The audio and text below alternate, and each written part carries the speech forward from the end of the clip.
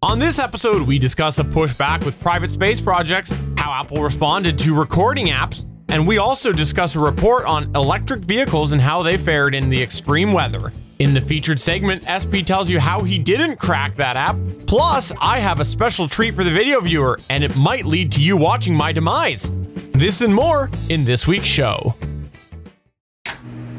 I'm SP from Legends of S.H.I.E.L.D., a show about the general Marvel comic universe, part of the Gonna Geek Network, just like the show you're checking out now. Shows on the network are individually owned and opinions expressed may not reflect others. Find other hilarious and fun geeky shows at GonnaGeekNetwork.com. This is the official GonnaGeek.com show. Here we're a bunch of geeks talking about geeky things. Each week we run down the latest news and happenings in the world of geek. These are your hosts for the show, Steven. But what if I'm in the mood for a T-Swift story? Chris. I've heard the X is going to give it to you. And SP. That's how we roll on Gonna Geek on Monday night. We get crazy! Gonna Geek Productions presents the official GonnaGeek.com show.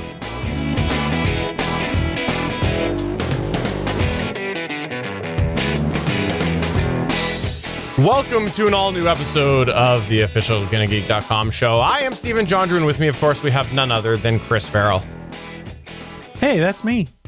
I'm also pleased to say that he is big, he is bad, and he is small. So we'll just do a little contradiction there. Stargate Pioneer.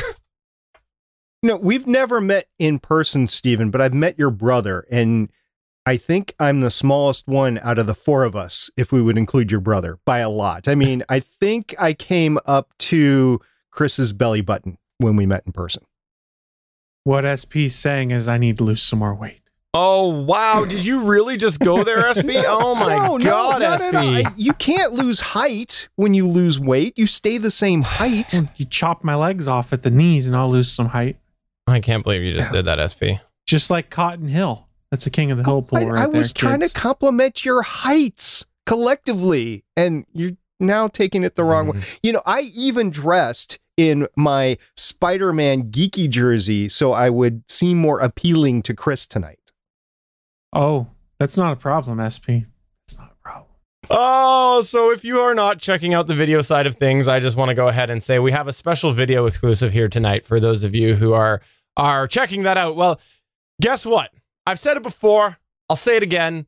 Here at the Gonna Geek Studios in wonderful Canada, we have based ourselves in the area that basically rarely ever gets winter. Because let's be honest, I'm delicate. I'm a very delicate individual. I'm sensitive. And so that's why the studios are based here. Not only that, but also because we don't want things to freeze up and everything. So we are in the middle of allegedly getting about 25 centimeters of snow. And that's in addition to the stuff that's fallen over the last 48 hours. So I've set up a special snow camera for the video viewers over my shoulder. And we can go ahead and maybe we can see if a plow comes along or if somebody crashes into my house. And it is basically, the camera is located right by the window where I record. So if someone does crash into my house, we'll at least get to see them come in before they run me over, which will be pretty awesome. It's always awesome when something runs you over, Stephen. I was going to say, you've been waiting for a space debris to do that for a very, very long time. Yeah, it's the clock's still ticking on the next Chinese space station, so there's still hope. So anyways, if you're not checking out the video side of things, these are the things that you're missing out on. I'm looking at the camera like it's going to make a difference, but if I'm talking to you and you're not checking out the video side of things, you can't see that. So that was a moot point. But let's go ahead and move on to the news.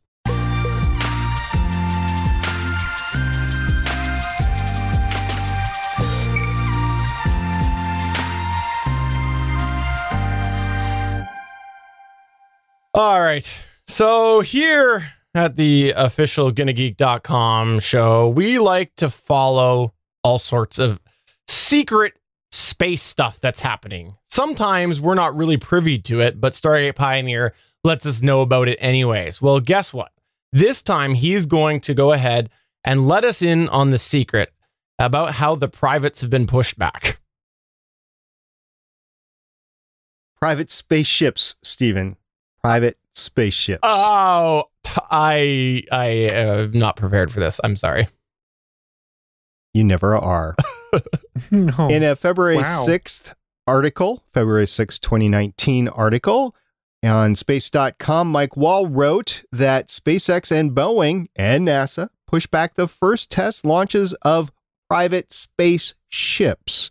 So SpaceX and Boeing are, of course, developing the commercial space capsules. We spoke about them many times before on the show. They are called Crew Dragon and CST-100 Starliner, respectively, to carry NASA astronauts to and from the orbiting space station. Now, SpaceX has been targeting February 23rd for Crew Dragon's shakeout cruise to the ISS, an uncrewed flight called Demo 1. Starliner was scheduled to perform a similar mission sometime in March, but the launch dates for both flights have just been pushed back to the right, in other words, delayed, that NASA announced in a statement on February 6, 2019. Quote, the agency now is targeting March 2nd for launch of SpaceX's Crew Dragon on its uncrewed Demo 1 test flight.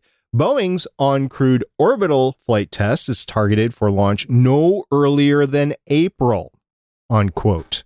Now, Crew Dragon's crew chairing demonstration is scheduled currently for July, and Starliner's for no earlier than August, according to the new NASA update. Operational flights will begin sometime thereafter, assuming everything goes well. Quote, there are still many critical steps to complete before launch, and while we eagerly are anticipating these launches, we will step through our test flight preparations and readiness reviews, unquote. That is from Kathleen Luders, who is the NASA's Commercial Crew Program Manager. Quote, we are excited about seeing the hardware we have followed through development, integration, and ground testing move into flight, unquote. Now, when NASA agreed to these deals with SpaceX and Boeing in 2014, agency officials said they expected Crew Dragon and Starliner to be operational by 2017. It is now 2019, and they have not had their first flight yet. So a little concern, a little delay, but that is all normal in technical development these days. Oh, well, this is seeming like somebody got paid a lot of money to do nothing. Well, I think this is going to fall apart. This is going to be like every other Kickstarter that exists.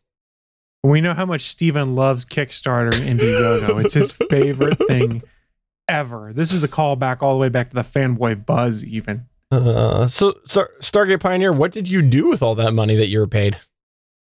Oh, no. NASA does not get money for this. NASA pays money for this, unfortunately. And I'm thinking that both Boeing and SpaceX need to create their own Patreon now to start funding these flights. Oh, Patreon.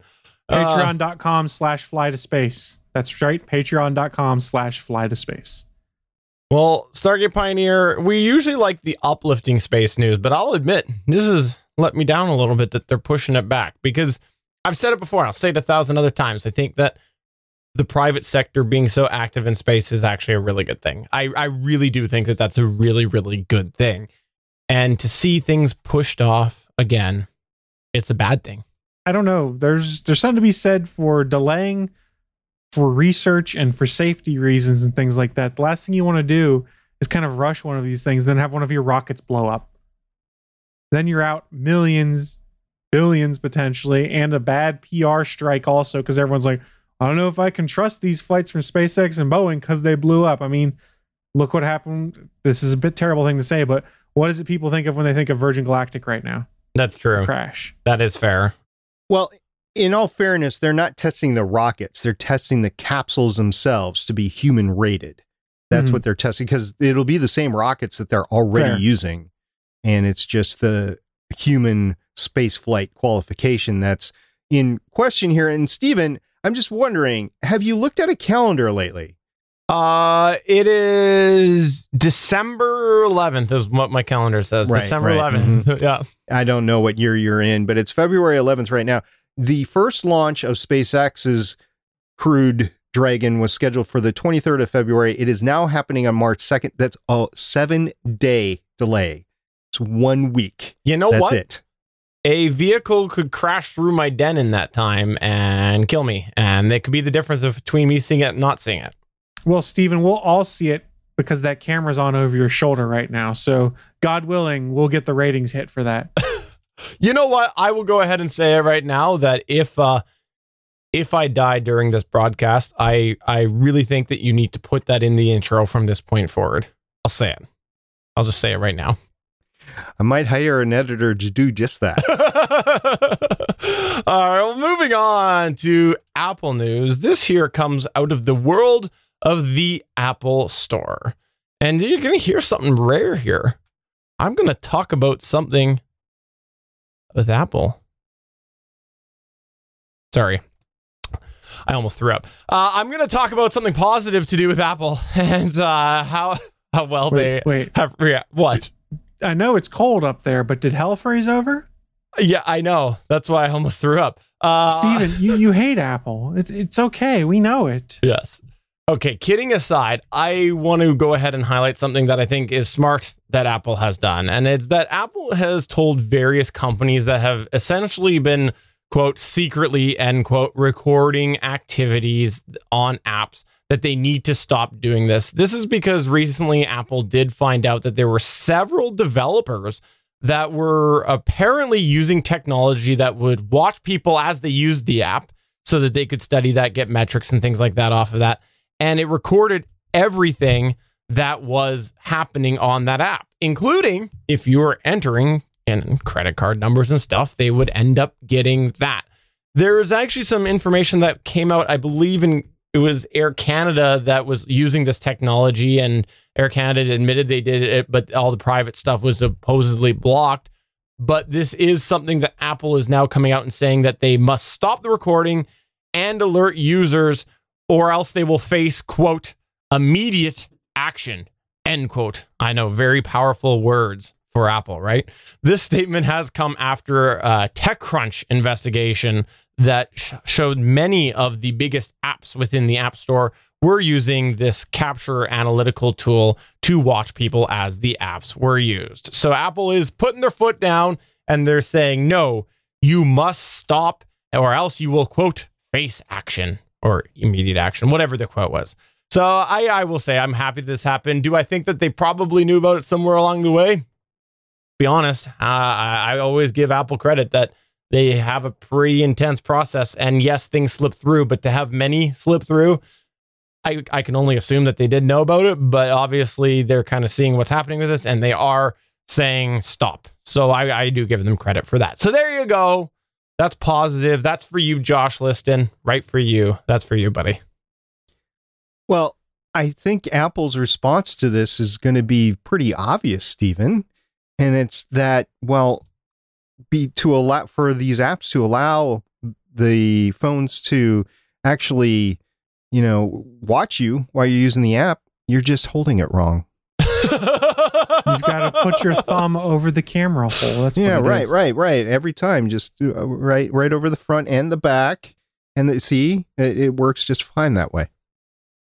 Let me go ahead and point out that Stargate Pioneer is the one who is the Apple user here. So that was Stargate Pioneer that just said that. His name again was Stargate Pioneer, and you can find him at twitter.com/Stargate Pioneer. You can send your hate mail to js@gonnageek.com.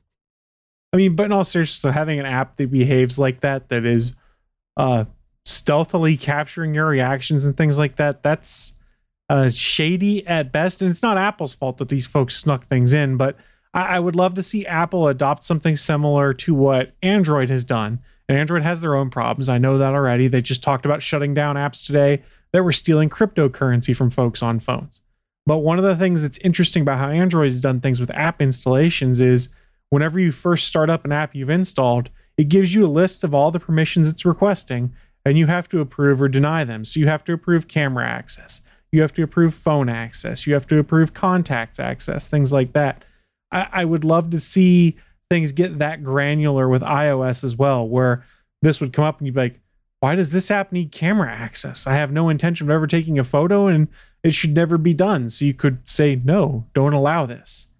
Yeah. A long time ago when Facebook Messenger was under heat for all of these permissions it was requesting, I went and I wrote an article on Gonna Geek and highlighted all these different apps that use the same permissions. And the thing was, at the time, that sort of transparent notification was really just getting big on Android. So Facebook Messenger was one of the big ones that came out first.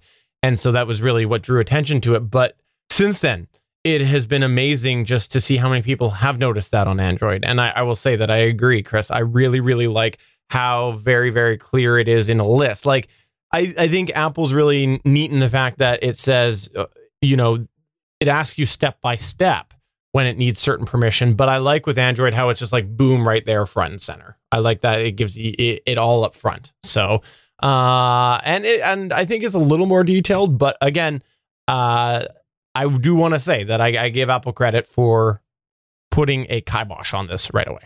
Oh, exactly. It's great that they shut it down just like they should have. Please don't take my Android comparison here as being like, Android's better and here's why. It was, no. We can take a lesson from Android. And I think this is one of those points where imitation is not necessarily a bad thing if they went and followed some of the granular descriptions like Android gives.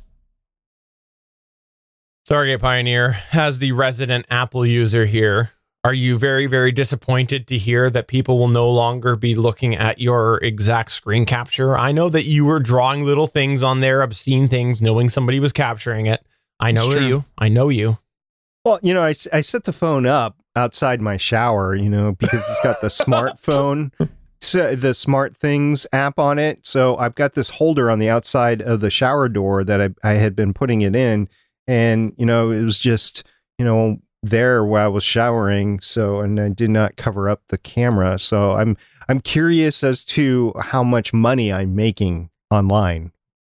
Okay, so I'm pretty sure he still listens to the show. And if not, well, he doesn't know I'm giving him this call out. But Bandrew from the Bandrew Says podcast, he talks all the time about how smartphones putting camera covers and things like that on that. And I think that this is a really good example on why that's not a bad idea if you are worried about privacy, because these people were obviously screen capturing when you're using an app. But let's be real. I'm sure the coding difference isn't that much of a step to activating the camera. And there's no light on your phone. There's no light on your phone that says, hey, look, the camera's active like you have on a webcam and whatnot. So I think that it's not a bad idea if you are worried about privacy, or you do the Stargate Pioneer approach and you just put it everywhere and you go enjoy the show. One of the two. Just if it's going to happen, might as well just let it happen and just see what kind of, sometimes you got to go fishing and, you throw some bait out there and see what you catch. Always watch where you dangle your bait. Moving on to the next news point here. Chris Farrell, what exactly is going on with electric cars and extreme weather? This is close to me today because it's extreme for us. We're delicate flowers here on the West Coast. There's been some extreme weather all over on the East Coast, and this is something I've been reading up on because, hey, I'm intrigued by Teslas. I don't think it's quite practical to buy one or an electric vehicle where I live right now, but I like to research and see what's going on in the news. And The Verge had an interesting story picking up on a lot of things I'd seen on Reddit and things like that. But hey, we all know EVs are becoming a bit more affordable and longer range ones are coming out. So it seems like the shift towards electric vehicles becoming more prevalent could be coming soon. But for those folks in the northeastern part of the United States that have EVs, they've probably learned during the polar vortex, there's some drawbacks that happen. And what do I mean by that? Cold weather is terrible, absolutely terrible on your battery and electric vehicle, be it a Tesla, Nissan Leaf. But that's okay, Chris, because when you start your engine, the alternator on your gas engine goes ahead and it recharges the battery up. So you're fine. Well, it does on your internal combustion engine vehicles, it will, yes. But if you're driving just an electric motor vehicle, it's a bit tougher. Wait a minute. Are you telling me that Teslas do not have a gas engine in there? No, not at all. Is that not shocking? I think that this is a lie. This is like how they lied and said they were going to have something done by a certain time, and then they pushed it off a week. Yeah, it's called the Model 3 being late and the Model Y. And I'm disappointed. I was thinking all this time that the Tesla Roadster was up there with a big old V8. And now you're telling me that that's not true? Well, I think it's going to go faster without that V8, in all honesty. I don't know how it can speed up or slow down in orbit around the sun right now, but okay. Fair point. Tesla Roadsters in general, let me rephrase. Going back to the story, though, new research from AAA has revealed that when the temperature drops below 20 degrees Fahrenheit, the average driving range of an electric car decreases by about 41% on average. Why does that happen? Well, when it gets colder, electric vehicle owners have the same instinct as the rest of us do in our internal combustion engine vehicles to crank that heat up as high as it'll go. And what does that do? It puts a serious strain on the battery in the EV, which then reduces the overall range and increases the need to charge more often to minimize the chance of being stranded, with a dead battery. So EV owners discovered this during the cold snap during the polar vortex that struck the United States and Canada earlier this month, or late last month rather. As temperatures plunged, owners of Chevy Bolts, Tesla Model 3s, and a variety of other electric vehicles reported they saw up at most 50% range loss in their vehicles. So we hinted at it before. Why is that? It's because people are cranking the heat. Well, in an internal combustion engine vehicle, if you crank the heat, that's okay. The cabin is warmed with what they call waste heat. From as the engine gets spun up and warmed up, you get some of that extra heat that's used to heat the cabin. Yeah, electric vehicles without an internal combustion engine, it's using its battery to heat up an electric coil and then using a blower to blow that heat into your cabin. So yes, it's sort of efficient, but it's completely coming from the battery, which impacts your range. Wait a minute. I've seen a solution to this, and it's when Mark Watney dug up the radioactive thermal generator. That's the solution. Yeah, it warmed everything up in the car. Yeah, I think that's what everybody needs to drive around with an RTG in the back. Well, Elon, if you're listening, that's the solution. We know you like to listen to the GonnaGeek.com show. At least we're pretty sure of it. So you should keep that in mind. Radioactive isotopes, that'll keep things warm in the winter. Mm-hmm. So AAA did perform tests on 5 electric vehicles: the BMW i3, the Chevy Bolt, the Nissan Leaf, the Tesla Model S, and the Volkswagen e-Golf that all had a minimum EPA driving range of 100 miles. They tested real-world driving conditions using a dynamometer, which basically, if you don't know, is a treadmill for cars. It was in a closed testing cell where the ambient temperature could be controlled. And in there, they witnessed that in colder temperatures, shock and surprise, we've all known this, lithium-ion batteries don't perform quite as well. And when it's super hot out, lithium-ion batteries don't perform quite as well. So why am I bringing this up? Suncast asked in the chat room, how is this new? Batteries never do well in cold weather. Well, it's new because as the Model 3 has come out for Tesla, that's the entry-level Tesla, for lack of a better term, the one that's supposed to be the most affordable, you've had more and more people buying electric vehicles. And more people on the northeastern coast of the United States have bought electric vehicles in the last year. And this is really the first winter they've been driving them.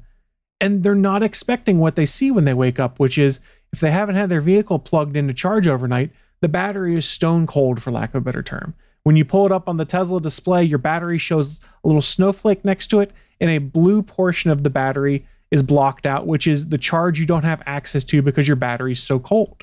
People aren't expecting that because they're so used to going out and starting up their Subaru or their Ford or their GMC Sierra, anything like that. 4x4 crew cab. Yeah, 4x4 crew cab. And the car starts up, warms up as it's supposed to.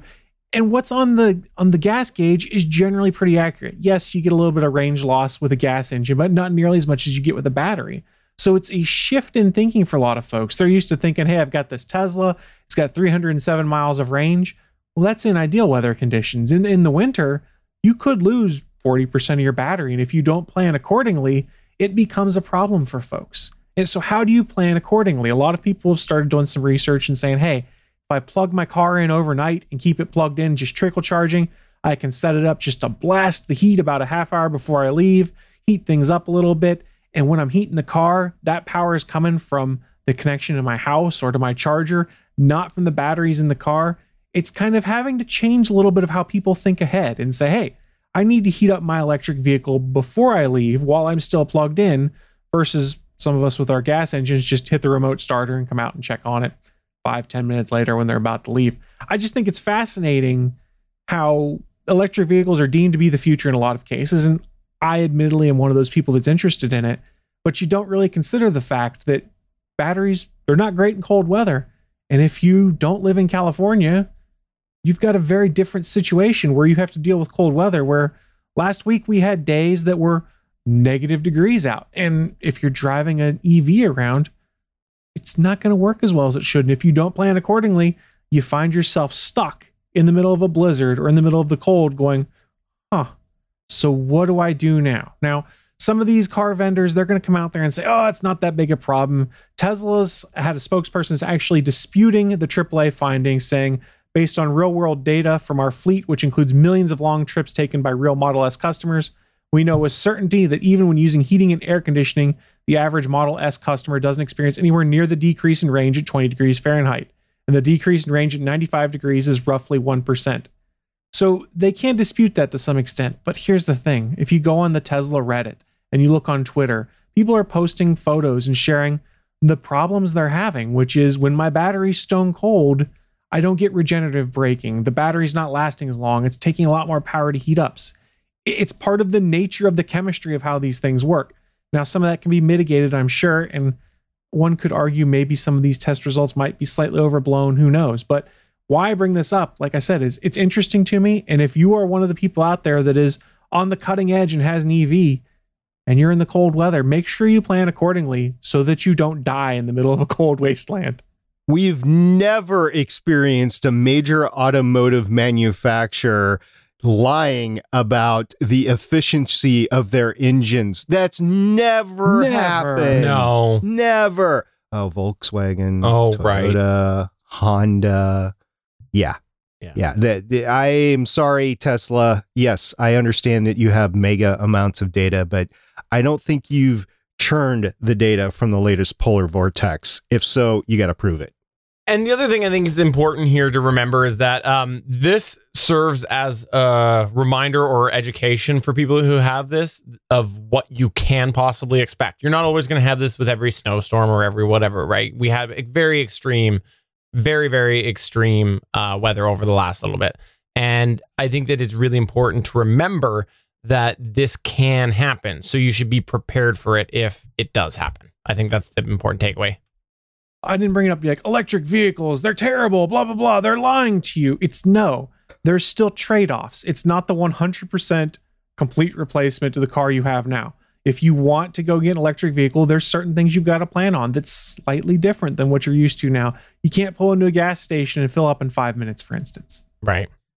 I heard recently from Elon that the cost of the Model 3 is now down to $35,000. That's actually getting into the affordable range for middle America. Yes and no. Here's where Tesla kind of tricks you a little bit, is that's the price with a year of gas savings included in it as well. So it's not what you're paying. So that's the tax credit taken off, your year in gas savings taken off. So when you sign the paperwork, you're not signing a lease or a loan for $35,000. You're signing a loan for $40,000 to $50,000 in a lot of cases. Okay. There's also factored in the money that you make by the crotch cam that they've installed in them as well, because I heard that that's their business now. Isn't that the case? No. Oh, sorry, mixed that up. My bad. Moving on to our extra here. We just got one quick news story here, and this comes out of the world of Microsoft. That's right. What's going on with me today? I liked Apple. I'm about to hate on Microsoft. Josh, this really is for you. So Microsoft has come out, and a cybersecurity expert is saying, stop using Internet Explorer as your default browser. Apparently, there was a cybersecurity expert that has pointed out that once Windows 10 came out, basically 4 years ago, Internet Explorer became dead. Microsoft Edge was the new thing. And Chris Jackson has highlighted this in a blog post that's titled, quote, "The Perils of Using Internet Explorer as Your Default Browser," end quote. The idea behind this piece was to educate people, especially corporations, which are very lazy and trying to avoid having to change their infrastructure to actually work on a proper web standard. It's trying to educate them on why you really shouldn't be using IE anymore. For anybody that's actually tech savvy at all, we all know this. We absolutely all know this. And so this isn't news to us, but this is important that Microsoft is highlighting this from the perspective of there are a lot of corporations across the world that are being lazy and they are continuing to use Internet Explorer.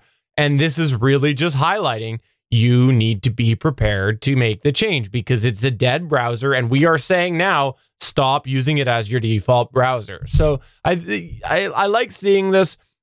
And if you are using Internet Explorer as your browser, give your head a shake. It's quite out of date. 4 years. Guys, I'm safe. I never used Internet Explorer. I've been on Netscape since 1995. There you go. Fair enough. That's one way to do it. Chris Farrell, are you so happy to see this? It should have been common sense. Part of the problem here is that Microsoft left Internet Explorer in there for compatibility issues because when Windows 10 launched and Edge was put on everything, there were some sites that still didn't work properly with a modern browser. So they left Internet Explorer in there so that people could use that to go and access these things. Here's the thing. The web has advanced a lot since then. A lot of the tools that are used don't work properly with Internet Explorer. A lot of developers who are building websites and maintaining front ends, whenever they see a lot of hits for Internet Explorer, they go, oh God, because there's no great workarounds to make it work with modern stuff. What Microsoft should do if they're smart is literally in the next patch update, they're great about screwing things up or breaking things, yank Internet Explorer out instead, because all it's doing is asking for trouble. Where I work, we have Internet Explorer on the computers because it's part of that leftover from before. And 99% of the time, it's never getting used. But we have Skype, interoffice Skype. And if someone sends you a link, it doesn't open in Edge, it doesn't open in Firefox, it opens in Internet Explorer. And it drives me crazy because I'm not an admin on any of the Office machines, so I can't change my default app to not be Internet Explorer when opening links out of Skype. It doesn't make sense. It's a vulnerability. It's a backdoor and a weakness into the system. It shouldn't be there at this point in time. There's no reason you should be using Internet Explorer in 2019. And I'll say that the people who are still using Internet Explorer is probably the same companies that are still on Windows 7. And, from Windows 7, probably the ones that are still on Windows XP. I will say most of them I think are off XP, but 7, I think people don't realize that long-term support is over this year or next year. Like it's really they're doubling the price after this year. Yeah. Is that when it is? So exactly. Like it's ridiculous. It's absolutely ridiculous. So let's move on. Let's get modern and move past Internet Explorer onto Netscape, like SP says. All right. Well, before we go on to a special segment that SP's prepared today, I just want to remind everybody we're part of the Gonna Geek Network. The Gonna Geek Network has a bunch of amazing, incredible geeky content. That's GonnaGeekNetwork.com. And there are a bunch of really, really fun shows, including one called the Dad.io podcast. And I'm going to give Dad.io podcast a special shout out here because in their most recent episode, I had to write them. I was partway through the episode and I had to write them. Ooh. They did a great job of showing what cybersecurity really is and how it doesn't exist, basically. And what they were able to do. And I won't reveal all the details. I'll just say this. I won't even say who did what. One host developed the other host portfolio of information based solely off of their one piece of details, their address. They started with the address and expanded from there and got a plethora of information. And you should definitely hear how this was all done, how easy it was done. And if you are interested to see what sort of information is readily available and what you can find and how you can build a profile, definitely check out the Dad.io podcast on the Gonna Geek Network. I really, really enjoyed that episode. And SP, you were nodding. You heard that one too? Oh, yeah. It scared the pants off of me. And then I realized that this is just going to keep happening. So there was no reason to get the pants back on. So that is when I took the phone and put it right next to the shower. Said, here we go. Well, on that note, let's go ahead and move on to our special segment.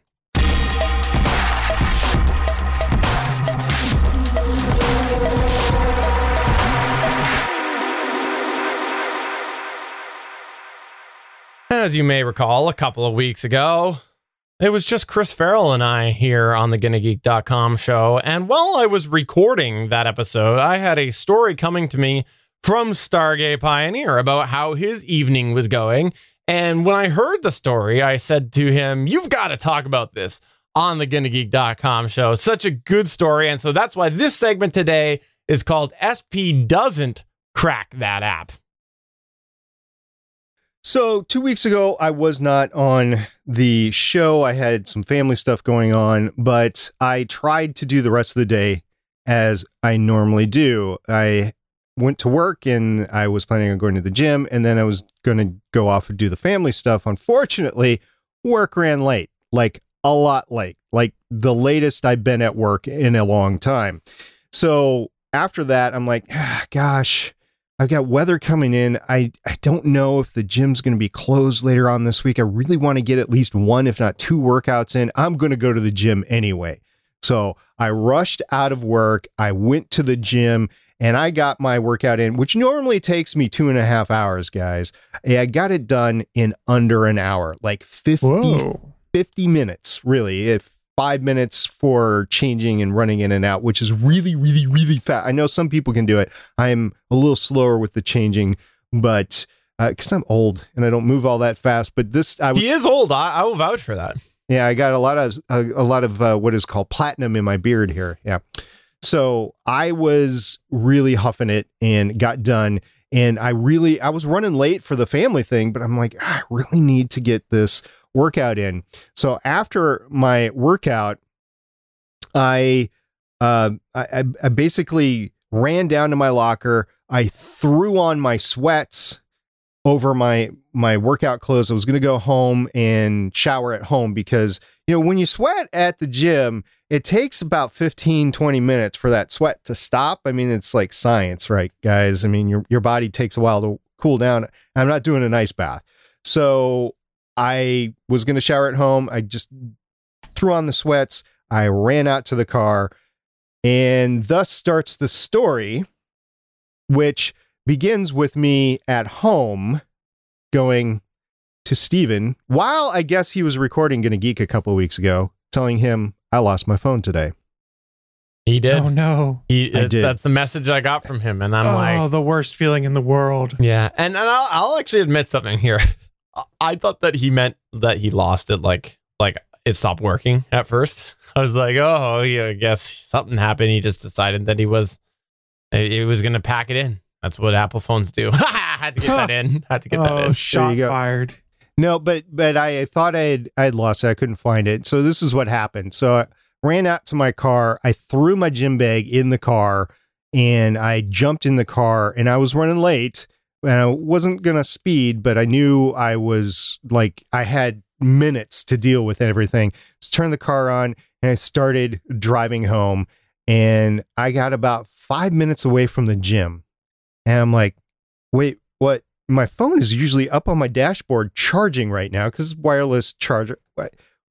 Where's the phone? What? So, you do that thing while you're driving, you quick throw on the light, you look around. I just can't find my phone. I looked through all my pockets, and it was cold out. We had the polar vortex incoming and everything. So I got the jacket on that has about 15 pockets in. I go through all 15 pockets, nothing. Now, sometimes that happens and the phone gets in a little crevice or whatever, but I was patting myself. I didn't feel anything rigid of a phone shape in my jacket. So I'm like, crap.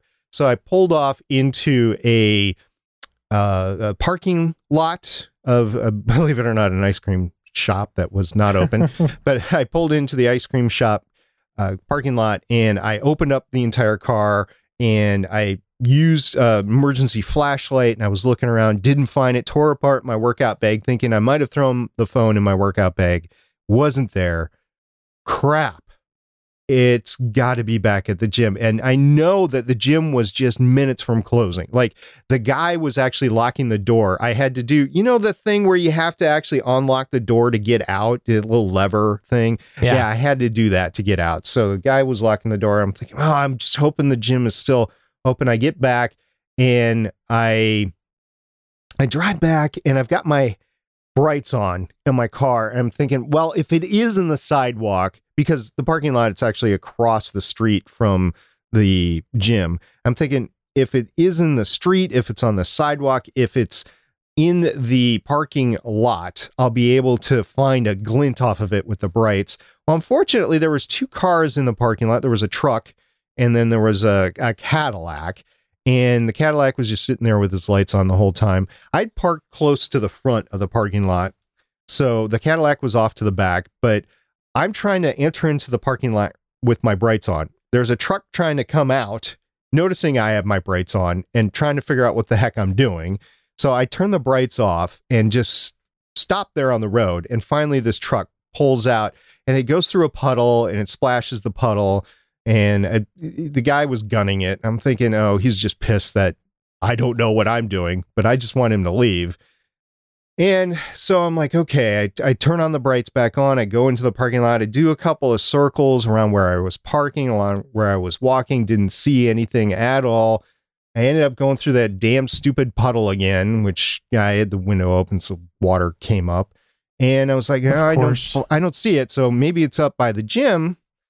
So I don't have any other iOS device on me. So I can't do a Find My iPhone. So I don't know where it is. I don't know if it's stolen. I don't know if it fell out. I don't know if I left it in the locker. No idea.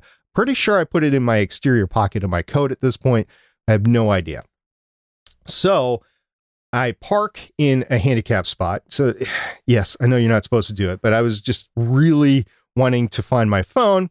I get out and I run up to the gym and the lights are off. Oh no. So I start pounding on the door, and I pound on the door for like a minute and a half, something like that. And thinking that... So a usual night for you then. Yeah, right. I'm thinking that if the guy was actually there and he might be in one of the locker rooms, he'd be hearing me pound on the door and the window. And no, nothing. So it's like, So I went over towards one of the windows that was by the locker room. I pounded on that for a little bit, nothing. So I'm like, great. Did I mention, guys, that I needed this phone to video this family event using my DJI Osmo Mobile 2? Did I mention that? You hadn't mentioned that yet, but I can see where this gets more and more complicated as you're searching for it. Right. So I can't search for it. I can't call any of my family members that have access to my Find My iPhone, and I can't get into this place where it might or might not be. I'm thinking, oh crap, I need this phone and I need to get out of here. I need to take a shower and I need to get to this fam. Nothing. So I'm like, okay, great. I will get my old iPhone 5S out and I will do the video with that. It won't be good 4K video, but I can go home, I can grab this and I can download the DJI mobile app to it and I can go ahead and just do that. I'm thinking maybe I'll have time for it, maybe not, but I'm on a time clock, so this is what I got to do. So I'm like, I walk back to my car and I'm just mad. I'm mad. And you guys ever get so mad that you just want to punch your own car window in? Wait, we don't act on that? You said want to? I do. I just punched Steven's car window in. Yeah, I would if I could. But no, I just, one thing that I've learned is just not to drive angry. So I'm like, okay, I am going to just walk this off for a couple of minutes. So I start just walking around the parking lot. That Cadillac is still there, by the way. So I'm walking around the parking lot. And I know this guy in the Cadillac's it's probably the guy that just locked up the place, by the way. And if I would have gone up to him, I could have gotten him to open it up. But I was like, didn't know. And you know how people are about approaching your car or whatever in the middle of the night, when it's really cold out. I mean, it was raining, it was going to turn to snow. So I'm like, So I'm walking around and finally I just take a breath and I look at my car and I'm like, I'm going to go to the car. So I start walking to the car and then, that damn puddle that I drove through got wet and the truck drove through and everything. So I get to that and I look down. It's my phone. My phone is there. My phone is there in the puddle. Yes! It is submerged in the puddle. And it's got tire marks on it. Oh, no. It's got tire marks on the frickin' the phone case that's on. It's face down. Face up is the phone case. Now, it's not this phone case, though, because this phone case Because I was been taking my phone in and out, it's a OtterBox commuter case for the iPhone 8 Plus. And just because I was taking the phone in and out, it managed over the past year to get really beat up. And if you're looking at the video side of things, you'll see that this phone case is not even complete. There's a whole part of the top that's gone. The gel seems to be okay, but the hard case. So just the prior week, I had gotten rid of this and I'd gotten a new phone case. Same one, OtterBox commuter. So I'm looking down at this with tire tracks on. It's in the puddle. You know how things get dirt in the puddle and it just stays there? Mm-hmm. Well, I don't know if I drove over it or if the truck drove over it or if we both drove over it, but it was driven over. So I'm like, great. So I reach down, I pick up the phone and it's face down. So I know if it's on that when I turn it over, it will automatically come up. And I'm thinking I'm going to see one hell of a cracked screen on it. So that's what I would think too. Yeah, me too. Ooh. So I turn it over and then I was thinking water damage too. So I turn it over. Screen's fine. What? Screen's fine. It's working. The screen is fine. It is working. And I'm thinking, oh my gosh. So I kind of wipe it off a little bit and look, the case is not broken at all. And it's working. And I'm thinking, oh my gosh, it's got water damage. You know, the truck driving over it had to have gotten into the waterproof. It's IP67 waterproof. So it, had to have cracked the case and it's fine. So I took it out of the case, wiped all the water off of it, and it was working fine. And guys, the phone was saved by a brand new OtterBox commuter case. Phone works just fine. I actually did the video. I sent the video to Steven. I don't know if he ever actually watched it or not, but the point was it worked fine. It took 4K video. It transferred that video. And yeah, in a case, JS, if you're watching, in a case, face down in a puddle for at least 15 minutes, the phone survived. That's awesome. So you were kidding a lot about the Apple. Now, I can't speak to Apple's build quality versus your Pixel build quality versus anything else out there build quality. But this Apple phone survived either a heavy minivan or a heavy truck driving over it and in a puddle for 15 minutes. I can do this. I can admit when I need to do this. I'll give it a bell. Yeah, there you go.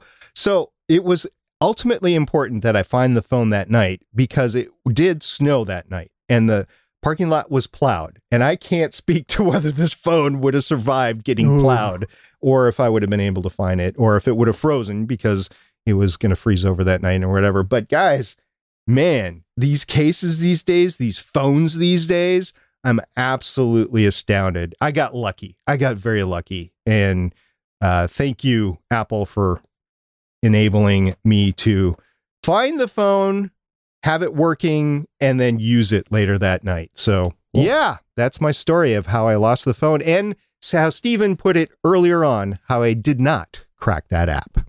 Well, it sounds like OtterBox also has some part to play in that too. Yep, I'll admit it. Now, those cases are beefy. Right. So I'll hold both the old case and the new case, the hard shell, up to the camera, and you can see clearly that the old case is damaged. And this was not driven over by anything. But this one, after taking it in and out a while, it's not meant for that, but it did help save the phone.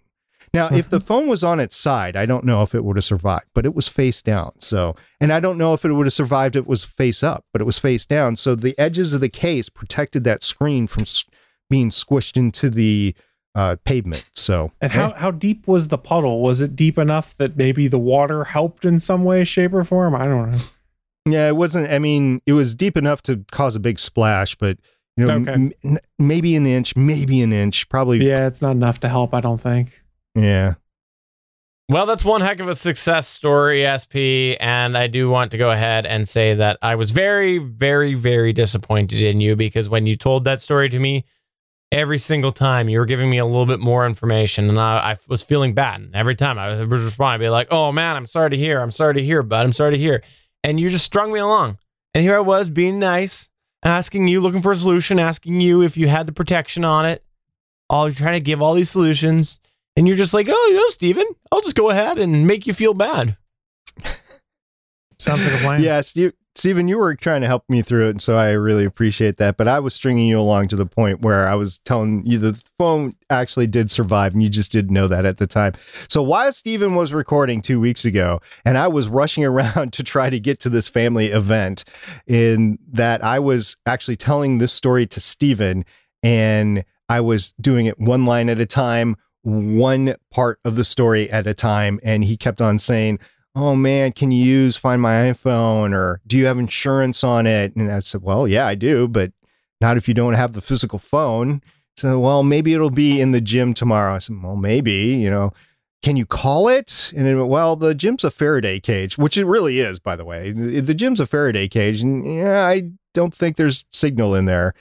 I might have stretched the truth on that one, but the rest of it was fine. The rest of it was good. And yes, it did actually fall out of my pocket as I was running from the gym to my car where it was originally parked. And I think I jumped over that puddle, which is why the phone fell out at that point in time. So anyway, make sure you have your phone in your charger when you drive away in the winter months, when you think it's in your pocket.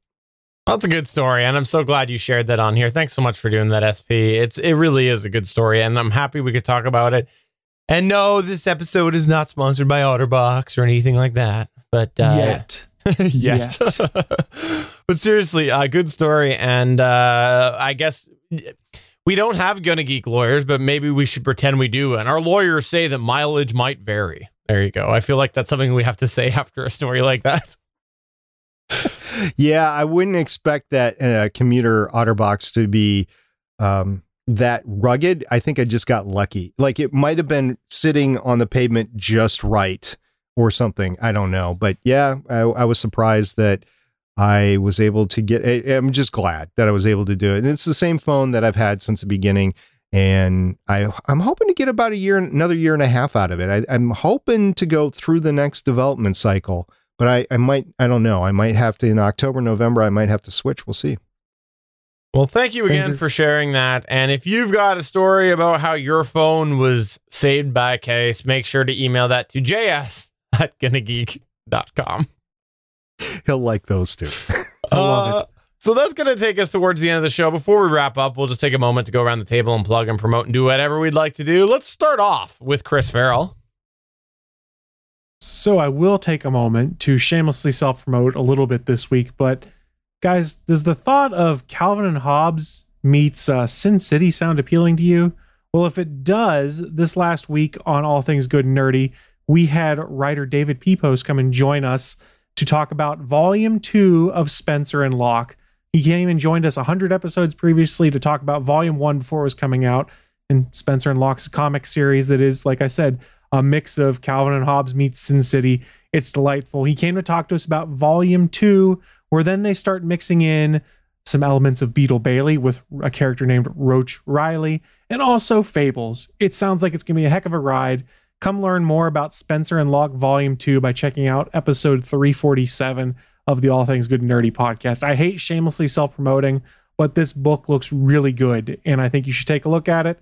And if it's something that interests you, you can pick it up next month in your local comic shop or pre-order it now because it's available in previews. Awesome. Stargate Pioneer. This is where Chris and I differ because I have no problem self-promoting. So this past week on the Starling Tribune, episode 227, we actually recorded a very special episode because it was about the 150th episode of the show Arrow called Emerald Archer. Guys, I got to tell you, when Wing started this show back in 2013, I had no idea that we would still be talking about it 7 years later in 2019. Yeah, for those of you that don't know the time, it's the seasons and stuff like that. So yes, we're in the 7th season of Arrow right now, 150 episodes, and the production team on Arrow this year is as good as it's ever been. They did have a change in showrunners. Beth Schwartz is running it right now. It used to be Mark Guggenheim. And Beth is just killing it out of the park, and she did an amazing job on this. Now, in all truth, that the idea for the 150th episode actually was the original production team's idea back when they did the 100th episode, but she executed it great, and we talk all about it. So once again, that is Starling Tribune episode 227 about Emerald Archer. I have to say, one of my favorite episodes for a long time, and I was really, really, really deflated on the feedback I was seeing on Twitter after the airing of this episode, Arrow, because I went on immediately and there was so much negativity that I was seeing about the style that was used for different parts of it. And I was like, that was phenomenal. I thought it was really, really good. I enjoyed it so much that I watched it twice within the course of a couple days. And then I had to listen as soon. I couldn't watch the live stream, but like about 20 minutes after they had finished streaming the Starling Tribune this week, I was cooking dinner and I had it fired up as I was cooking dinner because I really wanted to hear all the different feedback and whatnot. And I love how much everybody seemed to love it on that, on your panel there. And I really, really, really thought it was a really good episode for a 150 and way better than the 100th episode. I think that it was really well done and I was really, really impressed. So if you haven't checked it out yet, definitely do so because I think that it's a good episode for Arrow and just shows what sort of a milestone can end up having. It can have an impact on the plot without actually being totally a filler. Yeah, unlike podcasts, getting 100 TV episodes is not guaranteed. And this is phenomenal to get 100. They're at 150. Very few TV shows make it to 200. There have been some, but very few. So I don't know if we'll get to 200 or not. If we do, I can't wait to see what the production team has in store for this show. But there you go. That's going to take us to the end of the show. So for episode 275 of the official GonnaGeek.com show, I'm Stephen John Drew saying I had a special co-host over my left shoulder. It was a snow cam. That's the only reason you should ever have a co-host over your left shoulder. The only one. I'm Chris Farrell, and I'm glad my phone is not in a puddle right now. And I'm SP with a great phone, and I might be looking over Steven's shoulder right now. Seriously, it's true. Co-host over your left shoulder? It's dated. Don't do it. What about my right shoulder?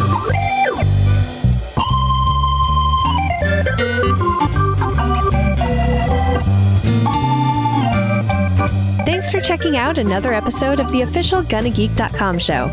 If you like the show, please give us a 5-star review in Apple Podcasts or a thumbs up on YouTube. You can always join us for our live recording sessions, which stream Mondays at 8:45 p.m. Eastern at www.geeks.live. And remember, you can find our full back catalog at GonnaGeek.com/show. If you're itching for more geeky content, check out other shows on GonnaGeekNetwork.com. Voice work was by Emily Prokop of the Story Behind podcast. That's it for this episode. We hope to see you back again next week.